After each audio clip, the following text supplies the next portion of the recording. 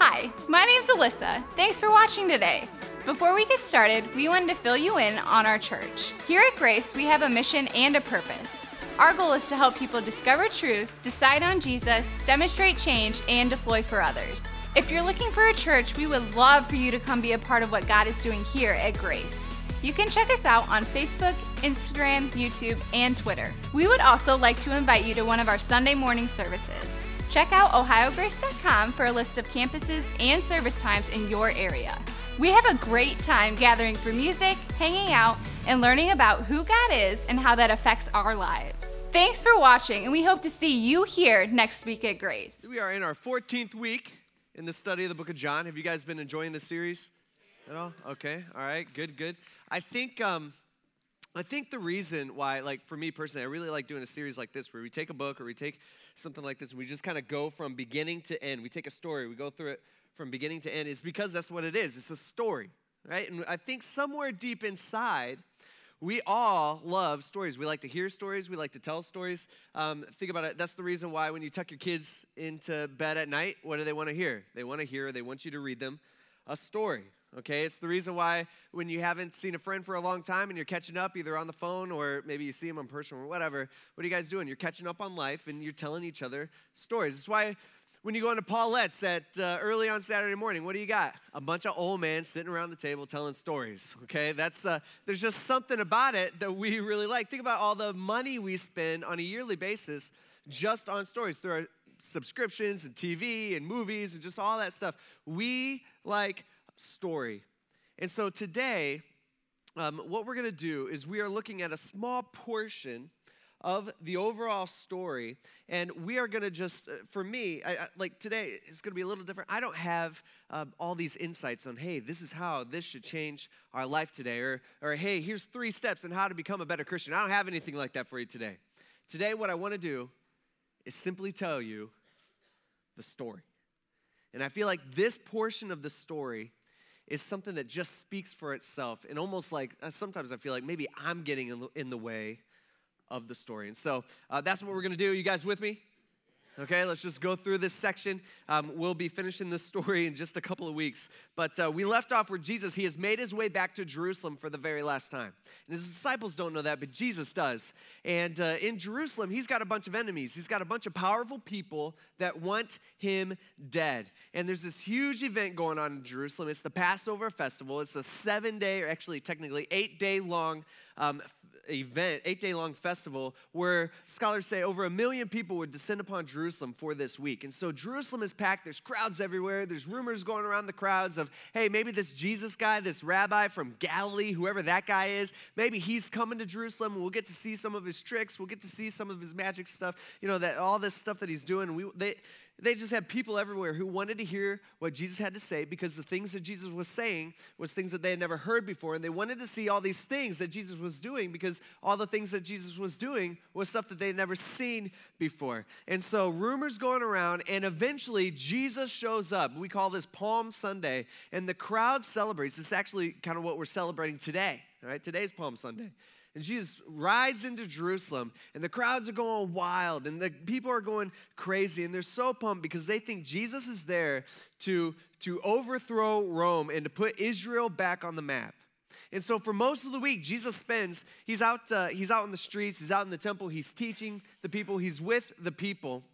And but on Thursday night, Jesus tells his disciples, he says, hey, you guys need to get ready for the Passover meal. All right, it's part of this week-long festival. And so they find kind of a private upstairs second-story room, and they all go up there, and they're there for the meal. And if you remember, we talked about this a few weeks ago, Jesus begins the night by serving his disciples. And as soon as they're finished eating, Judas, this is the time when Judas, he leaves out into the night to go betray Jesus for some cash. And the rest of the disciples, they don't understand why Judas left. Actually, they think that Judas is probably running some errand for Jesus, which happened, often, I'm sure. And so Jesus, he gathers together, after Judas is gone, he gathers together his now 11 guys for one last lesson and one last talk. And what he does here is so important because he condenses 613 commandments in the Old Testament law. He condenses it down to not 100, not his top 50 or top 10, not even 2, but down to 1. And if you remember, he says, this is what I want you guys to do. I want you to love one another. You don't know what's about to happen in just a few short hours, but I want you to love one another just as I have loved you. And what he could have said is, I want you to love one another like I am about to love you. Because I don't think at this point his disciples understand the entirety of exactly what Jesus is saying yet. And so Jesus stops and he explains to them that, and then he prays for himself. Remember? We talked about this last week. He doesn't just pray for himself and what he's about to go through. He also prays for his disciples because they're about to go through a lot of stuff too. And not only does he pray for the disciples, but he also prays for you. Isn't that kind of crazy to think about? 2,000 years ago, he was thinking about and praying for you and for me, for those of us who have given our lives over to him. And he prays for us. That brings us to chapter 18, which starts off like this. This is after Jesus had said these things, after he had taught them this, after he had had his last talk, after he had prayed for him. It says he went out with his disciples across the Kidron Valley. Now, you got to understand, Jerusalem is built on top of a hill, and then kind of the next hill over is the Mount of Olives, and in between is kind of this little valley. And so they leave Jerusalem, they walk out, they cross the Kidron Valley where there was a garden. Now this garden was a place that they had been to before. They had been to actually often probably. And he and his disciples, they went into it, right? And the disciples at this point, they know something's up. All right, they just don't know what's going on. And so they're all wondering, I'm sure, okay, why aren't we going back to Bethany? We should be going to bed now. It's super late. What's Jesus doing? Why are we going into this garden to pray? Okay, they're probably wondering, where's Judas? We expected Judas to be back by now. They don't know what's about to happen. Now, remember that John, who's writing this, he's one of these guys, okay? So this is an eyewitness account. John is there, but he's not the only guy who wrote about this night. There's also another guy named Matthew, and maybe even Mark, but we know Matthew is also there as well. And he gives us the same story with just some different details. This is what Matthew says. He says, then Jesus came with them to a place called Gethsemane. Okay, that's the name of the garden. And he told the disciples, he says, hey guys, I want you to sit here while I go over there and pray. And then Matthew says, taking along Peter and the two sons of Zebedee, that's James and John, the guy we've been studying for 14 weeks now. He says, taking along Peter, James, and John, he began to be sorrowful and troubled. All right, think about that just for a second here. All right, God of the universe, who created everything with just words, right? It took him no effort. He created everything with just words. Is at this point in time, he is sorrowful and troubled. He is in pain, and he knows what's about to happen, right? And so there he is. And so he turns to Peter, James, and John, and he says, man, I'm deeply grieved to the point of death. He says, remain here, and please stay awake with me. Basically, what he does is he turns to his boys, and he says, hey, man, I feel like I am going to die. That's how sad I am. He knows that he's about to become sin. Here's God of the universe. He's about to become sin and take the full wrath of God. And he wants his disciples nearby.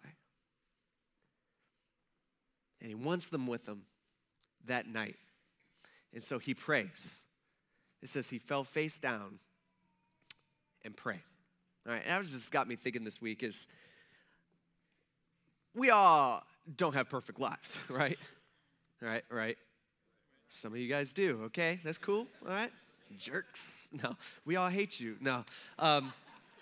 But none of us have perfect lives. We all have trouble that enters our life.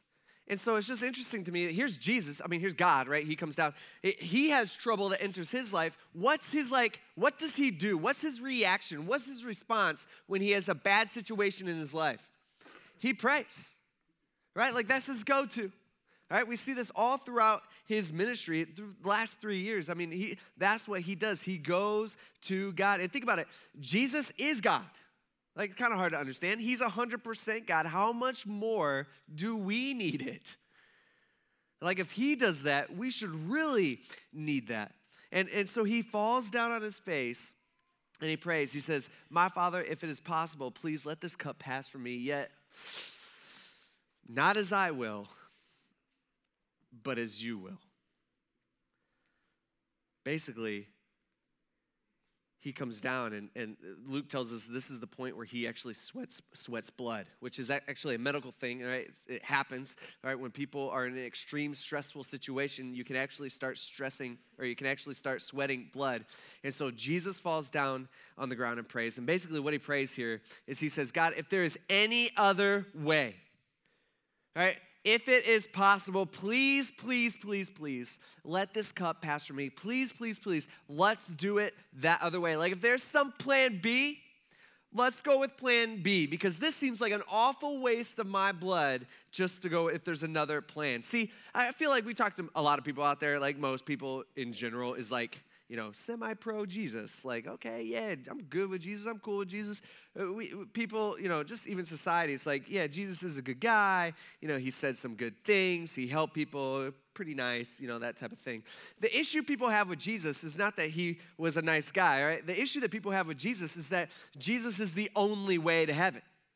That's what rubs people the wrong way. That's what bothers people. By the way, Jesus said that himself. We talked about this just a few weeks ago in John 14, remember? Where Jesus says, I am the way, right? He doesn't say he's a way. He doesn't say, oh yeah, I'm one of the ways. He says, no, I am the way. I am the only way. By the way, when he says that, you know what that means logically? And this is what we don't like to think about. That means logically, all other beliefs and all other religions are lies. That's what it means. See, we don't like that.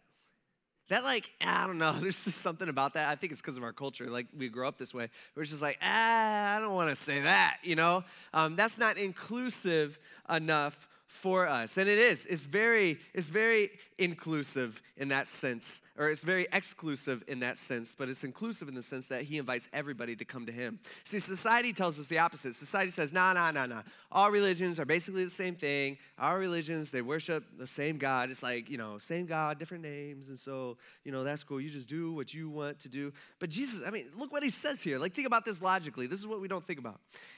It's like Jesus is saying here, praying to God, the Father. And he's saying, hey, man, if society in 2023 America is right, and I'm just, one of the many paths to heaven, then what Jesus is literally saying here is he's saying, then let's do one of those other paths. Then we have enough paths. Let's just count on those. Like if it's just obey the 10 Commandments and you could go to heaven and it's all good, he's like, well, then let's just do it that way. All right, if it's just be a good person, and if you're good kind of outweighs your bad, then let's do that way. That sounds pretty good to me. Or if it's just go to church, every week, then let's do that. Is Jesus saying if there is any other way, one other way, let's do that way? But there wasn't. And there's not. This is it. The only way to save mankind, listen to me. The only way to save mankind is someone without sin had to voluntarily take the punishment for sin. By the way, that includes, discludes, what's the word? Unclude, I don't know. That excludes, that's it. That excludes all of us, right? Because we're all sinners. Because we all have sinned. Jesus was the only one who could do that. And so Jesus prays. Eventually, he gets up to talk to Peter, James, and John, and he walks over to them, and Mark says they're like just a stone throw away, so not that far. And he walks over to him in this garden, and he finds them sleeping, right? So he wakes them up. He's like, guys, like out of all the nights we ever spent together, like I need you tonight. Like I need you guys to stay awake. I need you to pray. And you know what they're doing? They're like, oh, no, Jesus, I was praying. It just looked like, like you be faking that too. Like, I promise I was praying, not sleeping. And so, no, Jesus is like, no, you're sleeping. All right, I need you guys to pray with me tonight. Can't you just pray for like an hour? I'm only asking for an hour here. And they're like, oh, yeah, we got you, Jesus. I'm praying, And so Jesus walks back over. He starts praying by himself again.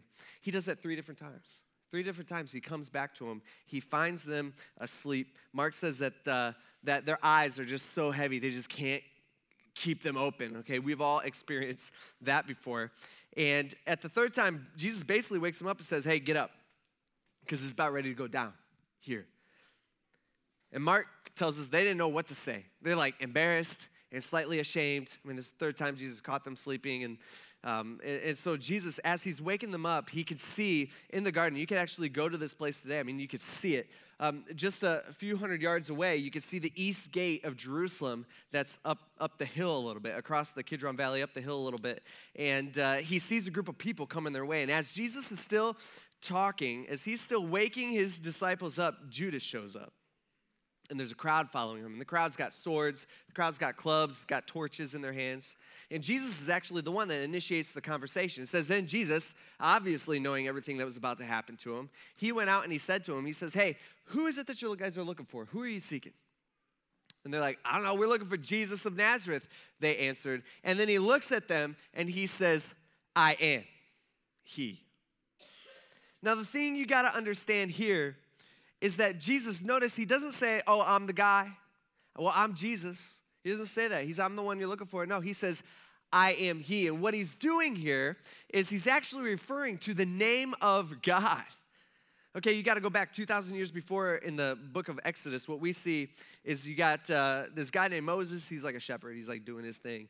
And God goes, actually, Moses looks up on this mountain. There's like, you guys know the story? There's like a bush that's burning, but it's not burning. You know what I'm talking about?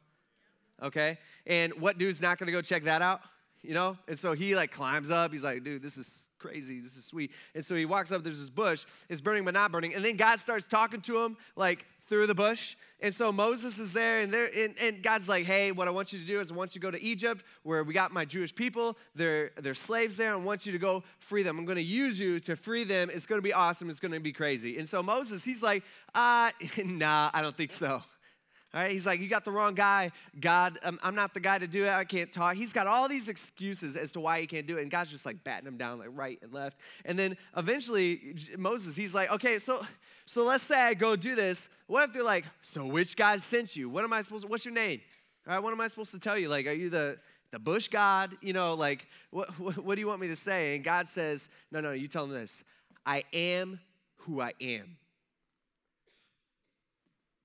And so 2,000 years later, here is God standing here before this mob, before this crowd, and he's saying, I am who I am. And he's done this actually before. The last time he did this, the religious leaders, they tried to kill him on the spot because they knew exactly what he was doing. He's using the name of God. And so these guys are like, hey, we're looking for Jesus. And Jesus says, well, perfect, because you found him. I am he. And John tells us that when Jesus says, I am he says, they stepped back and fell to the ground. Can you imagine that for a second? I mean, he says that with power. All right, remember, by the way, and here's Jesus. He's in front of this crowd. They fall down when he says, I am he. You know why? Because his words have power. This isn't some weak Jesus, like some helpless martyr that nothing he could do. There's nothing he could do. They got him. He's stuck. No, this is the all-powerful Lord of the universe that allowed these guys to arrest him. By the way, just like these guys fell, you will too someday. You will. There's really two options with Jesus. Either you can bow or you can bow. All right, those are your only two options. It's really the timing that matters. See, if you decide to surrender your life to Jesus now, you know what he does? He takes on your sin debt, the sin debt that you owe, because he's perfectly righteous. He has to punish sin. That's what he has to do. That's what a righteous judge would do. And you know what he does with that? He flat out pays for it. Right? He paid for it on the cross, which is what he's about to do. But if you're stubborn, right, like a lot of people are, and you're like, nah, I don't want anything to do with this Jesus guy. I want to live my own life. And I think a lot of times the reason why people reject Jesus is just because they want control, as if they were even in control of their life. We're not in control. But it's like we want the feeling of control, and so we say, no, I'm not going to do that. I can promise you, right? Like if you die without surrendering to Jesus, you will bow. And then you will pay for your own sin in a place called hell. That's what Jesus taught us. That's what Jesus says. Hey, you can believe whatever you want. You can think whatever you want. You can have whatever feelings you want. It doesn't matter. That's reality. So these guys fall. Again, not willingly, but because of the power in Jesus' words. And as they begin to stand back up, Jesus, he asks them again. He says, okay, who is it that you're seeking again? And they're like, sir, it's Jesus of Nazareth, sir. I'm sure it's more like that a little bit more this time. You know, like if you're interested or if you would you please follow us? And he says, I told you already. I'm the guy. I am. He gets it again. I am he. And so if you're looking for me, I want you to let these men go. And the men that he's referring to, these are the disciples, guys like John, who's writing this for us. Now at this point, Peter, he's standing there and he's like, And so Peter, right, who had a sword, he drew it and he struck the high priest's servant and he cut off his right ear. Now, cutting off someone's ear, that's respectable, okay? I knew a guy once that went elk hunting and he cut off an elk's ear with a bow and arrow, which is very hard to do, all right? A couple years ago, that guy was really good at hunting, and that was me. You guys know that. Remember, I shot that elk's ear. Hard to do, okay? Very hard to do and very respectable. Something I could not do twice, I don't think. Well, maybe, no. But here, Peter, this is not a move. All right, this is not a cool move at all. This is Peter. He's, you remember a couple hours before what we looked at this a couple weeks ago, what Jesus tells Peter. They're in that second story room. They're all standing there. Remember what Peter's saying? He's like, Jesus says, hey, one of you guys are going to betray me. He's referring to Judas. And Peter's like, one of these guys. He's like, I would never do that. All right, I'm Peter. All right, and then he looks at all the guys at the room, at the table, and he says, even if all these fall away, ain't no way I'm going to fall away. I'm with you. I'm ride or die, Jesus. I will give my life for you. I'm willing to do that. And Peter, remember what Jesus says? He looks at Peter and he's like, dude, before tomorrow morning, before the rooster crows, you're going to have denied me that you even know who I am, not once, not twice, but actually 3 different times. And so my guess is that in this moment, Peter's like, oh, this is it. Now, these guys are trying to arrest Jesus. This is the moment that Jesus thinks, I'm going to let him down. And he's like, no way. And so he attacks the guy. He cuts off the guy's ear. And again, this is not a how you win a life or death fight by cutting off an ear. Like this is just not how you do it. It's not a move. He's clearly going for the guy's head. He just misses. Sounds like somebody else I know. Okay. And so at that, Jesus said to Peter, he says, put your sword away. Am I not to drink the cup that the Father has given me? And so Luke tells us, because Luke's all into this blood and stuff because he's a doctor, that Jesus, he reaches out, he touches this dude's ear, or where the ear was, or maybe he picks the ear up and he sets it back on his head, and the guy's completely healed instantly.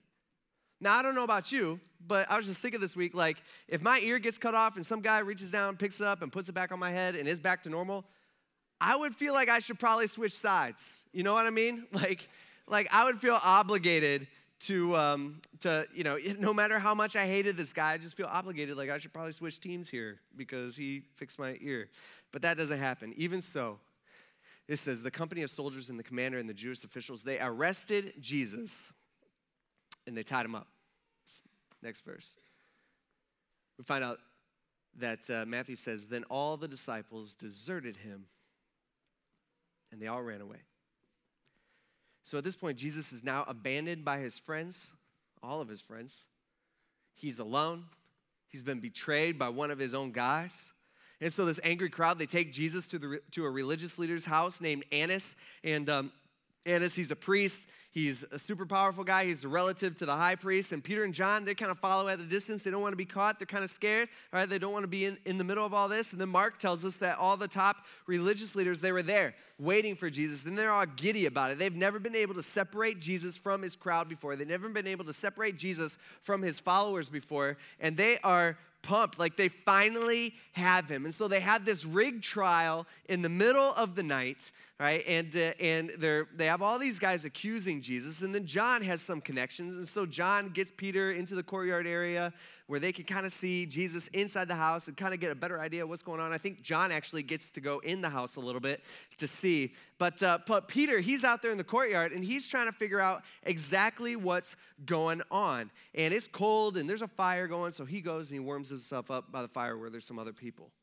And the servant girl comes walking up to him. This is like a middle school girl. And she's like, hey, man, didn't I see you with Jesus one time? Like, aren't you one of his followers? And Peter's like, no way. I've never heard of that guy. Who are you talking about? Jesus who?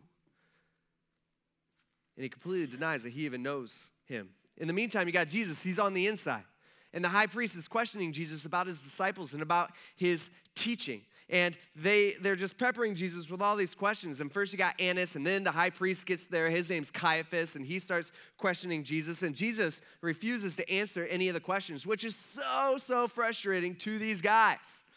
And so finally the high priest, he stands up, and he's just like, he just says, hey, don't you have an answer to what these men are testifying against you? He's talking to Jesus.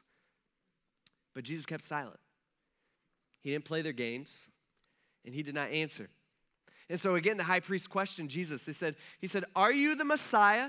All right, the Son of the Blessed One? Like, this is the main question. Like, this is the one question that they needed him to answer. Like, if Jesus answers this question wrong, that's all the evidence that they need to sentence him to death. And so Jesus, he looked up at them, and he answered them.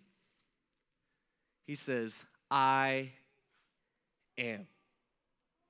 And when the chief priests and all these powerful religious leaders, when they hear this, this bugs this ticks them off. They start ripping their clothes. All right, they're just like, this is it. Do we need any more evidence? He has said it himself. He is saying he is God. And so they take Jesus, they blindfold him, and the soldiers are there, and they start punching Jesus in the face, and they're mocking him. They're saying, okay, Jesus, all right, they hit him, and they're like, all right, tell us who hit you, okay? Why don't you prophesy? If you're God, then you should tell us who hit you. And they're spitting in Jesus' face. In the meantime, we got Peter, right? He's still outside, and it's freezing out there, and he's at the fire, and he probably realizes he can hear the yells and the shouts and stuff and the commotion going on inside. He realizes things are not going very well in there. And so in the meantime, there's two more people that end up coming up to Peter, and they're like, hey, aren't you one of them? Hey, your accent is from Galilee, and so Jesus, he's from Galilee. You must be one of those. You must be one of those Jesus followers, aren't you? And both times Peter's like, I never know the guy. I've never met the guy. I don't know the guy. And he even starts cursing, saying, hey, get out of my face. I don't know who you're talking about. And at that moment, somewhere nearby, he hears a rooster crow. And Peter remembers exactly what Jesus had told him just a few hours before that. By the time the rooster crows in the morning, he's going to have denied him up to 3 times. And at that moment, what we find out, the Bible tells us, is that Peter, he looks into the house, and there's either like a window or an opening or something, and Jesus glances back. And they make eye contact. And Jesus gives him a look. I mean, can you imagine that look? And Peter knows exactly what he's just done. And Peter runs away, and he leaves. He can't take it anymore. At this point, it's early morning. Nobody has slept that night. Everything seems to be going to the plan of the religious leaders. I mean, they got Jesus. He's separated from his disciples. The crowds don't even know what's going on. They've already condemned him to death. They only have one problem, is that they can't exercise that. They can't actually execute him. Only Rome can execute people, and Rome owns the world at this point. And so they lead Jesus, right, from Caiaphas' house to the governor's headquarters, and it was early morning. They did not enter the headquarters themselves. Otherwise, they would be defiled and unable to eat the Passover. I mean, these guys, just think about this for a second. Let me explain this. All right, here's these guys. They were considered ceremonially clean. Because it's Passover week, and there's a big thing the next day on Saturday, they needed to stay ceremonially clean, and which was a big old process to do that. And so if they went into their belief, what their thinking was, if they went into a Gentile's house, and Pilate is obviously not a Jew, he's a Roman guy, if they go into his house, that would make them ceremonially unclean. And so they're so worried about what it looks like on the outside. They're so worried about the outside while they are condemning Jesus, who's innocent, to death. I mean, you see the hypocrisy here? Like, we get that? Okay? And so Pilate has to come out to them because they won't come in to him. And Pilate, again, he's a Roman governor. He was the one in charge of this territory. And Pilate hated the Jews. He hated the Jews. In fact, he's only in Jerusalem because it's the festival, and there's an extra 1 million people there. So he's there with his soldiers just to keep the peace, so there's no uprisings or anything like that. And so Pilate, he hates the Jews. In fact, his house was on the Mediterranean Sea on the coast because he didn't want to be near Jerusalem. Even this is his main territory, and this is his main city. And so here it is early in the morning, some servant comes running up to Pilate and saying, hey man, you got a crowd outside, the religious leaders, they want to see you, they're asking for you. And he's just like, you've got to be kidding me. We almost made it through the week, okay? And so he rolls his eyes, he goes out there and he says, okay, what are you guys doing? What charge do you bring against this man? What has he done? And they answered him, they say, hey, if this man weren't a criminal, Pilate, we wouldn't have handed him over to you. I mean, what are they saying? They're basically saying, don't worry about the details here. Just trust us. This guy, Jesus, he's bad news. You could trust us. And I bet at that moment, Pilate knows something is up. And so he says, all right, well then you. By the way, he knows when he says this, they can't do anything without his approval. He says, why don't you guys take him? And you judge him according to your law. Again, he knows they can't do that. And then this is sweet to his ears, all right? Just hearing this, they say, okay. As he jabs him back, he says, it's not legal for us to put anyone to death, as you know, Pilate. In which case, Pilate's like, oh yeah, you're right, because I'm the one with the power and not you. Because Rome is the one who owns you. You guys can't even don't even have the right to carry on your own laws. And so Pilate, he kind of jabs him back, and then he did something that probably irritated them even more. He walks back into his palace knowing that they were too good to follow him in, and he calls Jesus in. And the religious leaders outside, they're probably going crazy. I mean, they're just like, no, this is the worst case scenario. The last thing they want is Jesus to be alone with Pilate because they're going, is Pilate going to be fooled by Jesus too? All right, is Jesus going to go in there and do some of his magic tricks in front of Pilate, and Pilate's going to believe? And so Pilate, he sits down and he asks Jesus, he says, so, is it true? Are you the king of the Jews? Jesus is probably already bleeding and, it's kind of a pathetic look. And Jesus answers, he's like, okay, well, are you asking on your own or have others told you about me? And Pilate, he's like, are you serious, Jesus? He said, I ain't a Jew, am I? I'm not one of you guys. I don't want to be one of you guys. He says, your own nation, the chief priests, handed you over to me. So my question is, back to my question, what have you done? And Jesus says, my kingdom is not of this world. If my kingdom were of this world, my servants would fight so that I wouldn't be handed over to the Jews. But as it is, my kingdom is not from here. Basically, what Jesus is saying here is Jesus is like, I am a king. All right, just like you're a ruler, I'm a ruler. Actually, Pilate, I'm the ultimate ruler. Just like you have your kingdom here, I have my kingdom, and my kingdom is so much better, so much bigger. You think you're the authority here? No, Pilate, I'm the ultimate authority. And so Pilate, he picks up on this, and he's like, okay, so you are saying that you're a king then. Jesus says, okay, you say that I'm a king? He says, I was born for this, and I have come into the world for this, to testify to the truth. Everyone who is of the truth listens to me. And then Pilate famously says, truth? What is truth? Same question we ask 2,000 years later today. Hard to decipher between what's truth and what's lie, what's true and what's not. He doesn't know what to believe. And so Pilate doesn't know what to do. Luke tells us that Pilate, he goes back out and he appears before the crowds, and he says, I find no grounds for charging this man. I don't think he's done anything wrong, but they kept insisting. He says, no, Pilate, you don't understand. He stirs up the people, teaching throughout all Judea, from Galilee where he started, even to here. Now, when Pilate hears this word Galilee, which is a region north of Jerusalem, this is music to his ears. He's like, his ears perk up. He's like, Galilee? Jesus, that's where he's from? Okay, that's not my jurisdiction. This isn't my situation. This is King Herod's jurisdiction. And so Pilate sends Jesus to King Herod, who also happens to be in town, all right, because of the big festival that's going on. And Herod, when he receives Jesus, Herod's pumped. He's been wanting to see Jesus, wanting to talk to Jesus for a long time. He's been wanting to see some of Jesus' magic tricks for a long time. And so he starts peppering Jesus with all these questions. And every question that Herod asks, Jesus refuses to answer. He's not playing their games. And Herod eventually gives up. It's frustrating. And he starts mocking Jesus, and he actually dresses Jesus up as like a king, and then he sends Jesus back to Pilate. Now Jesus is Pilate's problem again. That plan didn't work, and the crowd's getting rowdy, and the last thing that he wants is the crowd to turn it into a mob or turn it into an uprising, because if that gets back to Caesar, Pilate's the one who's going to be in trouble. And so Pilate comes up with a plan. He says he went out to the Jews again, and he told them, he says, hey, here's the deal. I find no grounds for charging him. By the way, you notice a pattern here?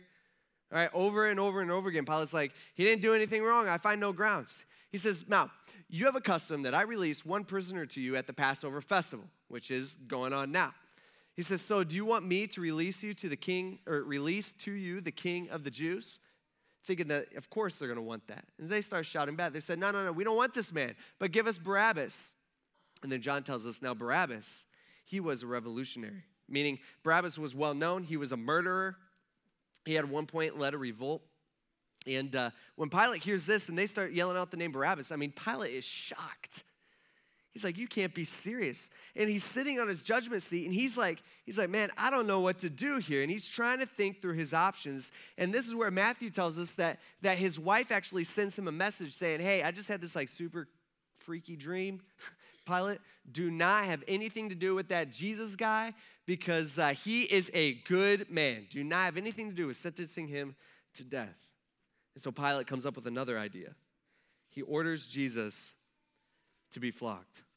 Now, flogging, that's just an easy word, is we're like, okay, all right, that happened. But this was a horrible, terrible thing. All right, this is one of the worst things. Romans, they like perfected flogging. They tied Jesus to like a post. They stripped him naked, and they tied him to a post, and then they stepped back. They had this like whip, and on the end of this whip, it had a bunch of different ends, okay? And so when they would, on the ends of the ends, if that makes sense, of the whip, they had pieces of glass, pieces of metal, and like even like fish hooks and stuff. And so what they would do is when they would hit that person, or when they hit Jesus, obviously that would hurt a lot. But those hooks and those things would embed into the skin, into the muscle, and then it would also hurt when they ripped it all out. It's just a terrible, horrible thing. Many, many, many people died of flogging. It was known as you know, what common things that would happen is like his ribs would have been broken, his lungs would have been punctured, organs cut open, his bones would be exposed. I was listening to one guy said that it was not uncommon for ribs to be seen flying through the air as these people are getting flogged. As the soldiers are doing this to Jesus, they're mocking Jesus. This is where they put the crown of thorns on his head. And they hate the Jews. These are Roman dudes, okay? They hate the Jews. And so they're mocking like, okay, this is the Jews' pathetic king. And they put a robe on him. And they're making fun of Jesus. And they're bowing down to him saying, hail, King of the Jews. Look at him. He's just a bloody mess. In the meantime, Pilate waits. And when the soldiers are done, they bring Jesus back to Pilate. And Pilate went outside again. And he said to them, he says, hey, look. I'm bringing him out to you to let you know that I find no grounds for charging him. And then Jesus came out. He was wearing the crown of thorns and the purple robe, which I think the religious leaders absolutely hated, because it's like Rome is mocking them because this is their king. And Pilate said to him, and Pilate's pretty proud of himself. He's like, hey, surely this will be enough. And Pilate presents Jesus before the crowd, and he says, this is the man. And Jesus steps out. And when the chief priests and the temple servants saw him, they all started shouting and chanting over and over again to get the crowd worked up, crucify, crucify, crucify. And Pilate responded, he's like, no, you guys take him and you crucify him yourselves, since I find no grounds for charging him. And they said, now, Pilate, we have a law. And according to that law, he, Jesus, ought to die because he made himself the Son of God. He made himself out to be God. And when Pilate heard this statement, he was even more afraid than ever. This is freaking him out. And so he went back into the headquarters and he asked Jesus, he said, okay, Jesus, what's the deal here? All right, you're saying that you're God? Where are you from? But Jesus did not give him an answer. So Pilate said to him, he says, are you serious right now, Jesus? Do you refuse to speak to me? Jesus, don't you know that I have the authority to release you and the authority to crucify you? Jesus, don't you know that your life is literally in my hands right now? I can do with you whatever I wish. And Jesus, probably splitting blood, looks at him and says, hey, you would have no authority over me at all if it hadn't been given to you from above or from me. He says, this is why the one who handed me over to you has the greater sin. It's almost like Jesus saying, bro, you think you're a really big deal. You think you got this far because of your intellect. You think you got this far because of your hard work. But actually, it's me. Pilate, you think you're the one who's in charge? You are just a tiny footnote in the story of me, in my story. You're just a tiny footnote in the story of God rescuing mankind. So from that moment, Pilate, he kept trying to release him.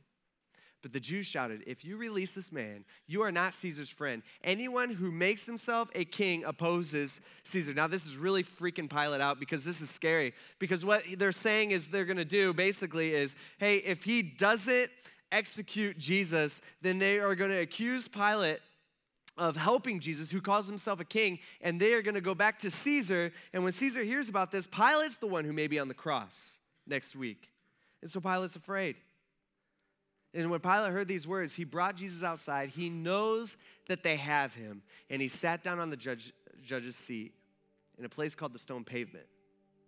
And it was the preparation day for the Passover, and it was about noon, so it was Friday. And then he told the Jews, he said, all right, here's your king. And they shouted, take him away, and crucify him. Pilate said to him, should I crucify your king? Like, that's what you really want? And they're like, we have no king but Caesar. The chief priest answered, which is really blasphemy. It's really that's the thing that they were charging Jesus with. They're like, no, God's not our king. You're not our king. Caesar's our king. And Pilate's afraid. They have forced his hand. And so he gets a bowl of water. He sets it out. He washes his hands in front of the entire mob. And he says, I wash my hands of this. I am innocent of this man's blood. And his blood's on your hands. And they're like, bring it. We'll take his blood. His blood can be on our hands. No problem, Pilate. It says, then he handed him over to be crucified. And then they took Jesus away. It's the worst day in the history of mankind.